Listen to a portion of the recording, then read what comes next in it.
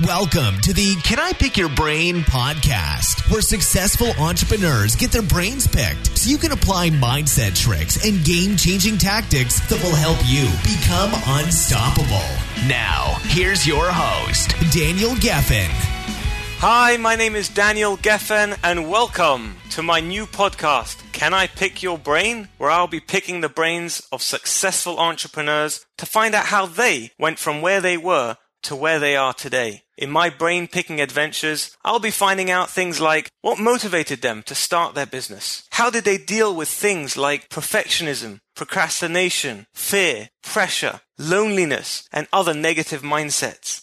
What has been some of the toughest moments in growing their business? What has been their business breakthroughs, their defining moments? What drives them? What makes them tick? What gets them out of bed in the morning? And no, I don't mean their alarm clock. What are some of the best tools they have used to help them along the way? But first, I'd like to share my story with you and why I started this podcast. So, the earliest memory I can remember was I was a 4-year-old boy and I was in the forest with my parents in London, and I decided out of the blue that I wanted chocolate. I decided I wanted to eat chocolate. So I said to my parents, I want some chocolate. And they said, we don't have any chocolate. We didn't bring any. Now, I was a very stubborn kid, and I didn't take no for an answer. So I proceeded to say over and over and over again, but I want chocolate. I want chocolate. I want chocolate. And they kept telling me, we can't. We're in the middle of nowhere. Where are we going to find chocolate? I didn't care. I wanted chocolate, and I was going to get it. So they finally realized after an hour of me singing at the top of my lungs, I want chocolate, that they were going to have to find me some chocolate. So we proceeded to get in the car, and they started to drive around, and they went from one place to the next to see if they could find a store that sold chocolate. And finally, after a few hours, we finally found a store that sold chocolate, and I got what I wanted. So I learned from this that from an early age, I had in me a quality called persistence. I wasn't willing to give up. Now, it got me in a lot of trouble, especially in high school. In high school, I didn't listen to the teachers. I was one of those kids that would get on the tables, make people laugh. I was the class clown. And I discovered that actually I had a very low self-esteem, and that I don't know, I was searching for something, and I only found out later what it was. Anyway, I ended up getting married at a young age of 22 years old, and I ended up landing my first job, which I managed to negotiate a 6-figure salary in sunny California. Now that boosted my confidence. But then in 2008, the year of darkness, when the economy crashed, I lost my job and I was kicked out onto the streets. I'll never forget the day. I had one child at the time, my first son. The landlord came knocking on our door, and she said, you're 2 months overdue. You need to leave. And I said, what? I've got a child. I can't just go onto the streets. And she said, I'm sorry, there's nothing I can do. So we ended up having to move back to London, where I took a job working in a grocery store as a cashier, and I hated every single minute of it. And I did that for a year.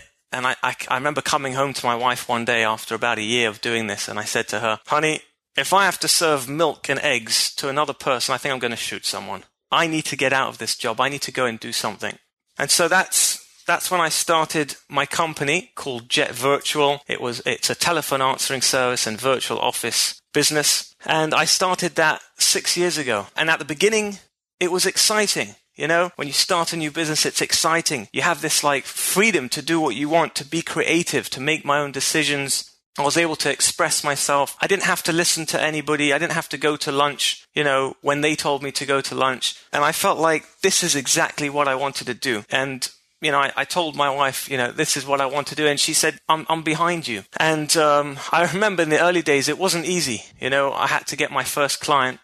And back then, there was no social media. There was no, pay-per-click. Well, I think there might have been pay-per-click back then, but I didn't discover it. And so I started to cold call, and I found that my persistence came in handy. When I cold called people and they didn't say, unless they said to me, jump in the lake, I kept calling them back. In fact, I remember a funny story. There was one guy who I called, and he didn't say jump in a lake. He didn't tell me, no, I'm not interested. He just said, well, I'll think about it. And to me, I'll think about it means, yes, just keep asking me and I'll say yes. So I kept calling this guy. His name was Gary.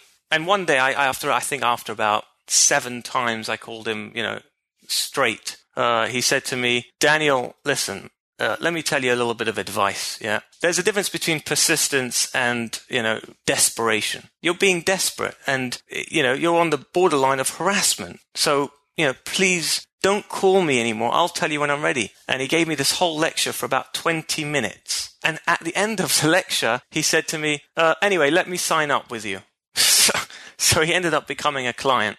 But this is the funniest part. About an hour later, my phone rings and it's Gary. And he said, listen, Daniel, I've been thinking about it. I'm actually a venture capitalist. I recently sold my company for £300 million and I invest in people and I really like you and I'd love to invest in you and your business.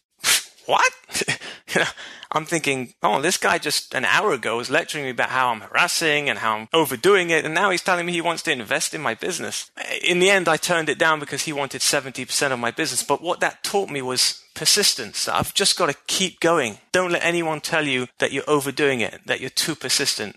I never let anyone tell me that I'm too persistent. And anyway, so my business started to grow and I had a whole operation of receptionists. Everything was running smoothly. I felt great. And then one day I got into tough times. My head receptionist called me up one morning and she said, I'm sorry, Daniel, I can't come into work. And I said, I'm sorry to hear that. Is everything okay? Are you able to come in tomorrow? And she said, no, I can't come into work again. Like, I'm done. And I said, what? What do you mean you're done? Well, I need you. You're running my whole operation. She said, Daniel, I'm sorry to tell you this, but I've been suicidal. I've had a nervous breakdown. And my psychiatrist told me I can't work for at least 6 months. And I thought, oh my God, well, what am I going to do? I relied on this person to run my whole operation. And then when I thought that was bad, I get a call the same day from the landlord of our office building. And he said to me, I'm really sorry to tell you this, Daniel, but I know it's short notice, but we're going to need you to vacate the office in a couple of weeks because, we've sold it.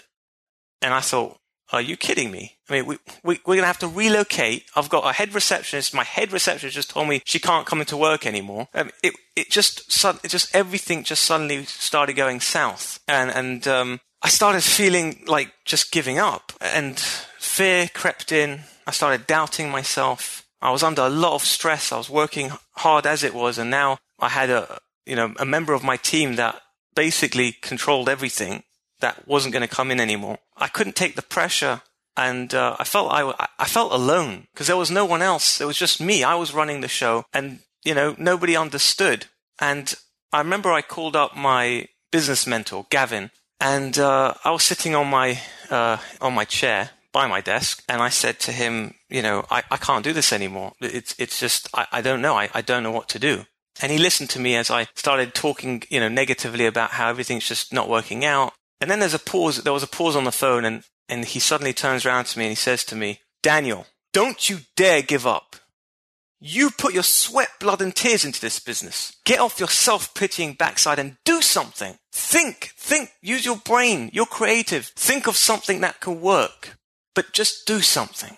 And I'll never forget those words. Just do something. There's always, where there's a will, there's a way. There's always another way.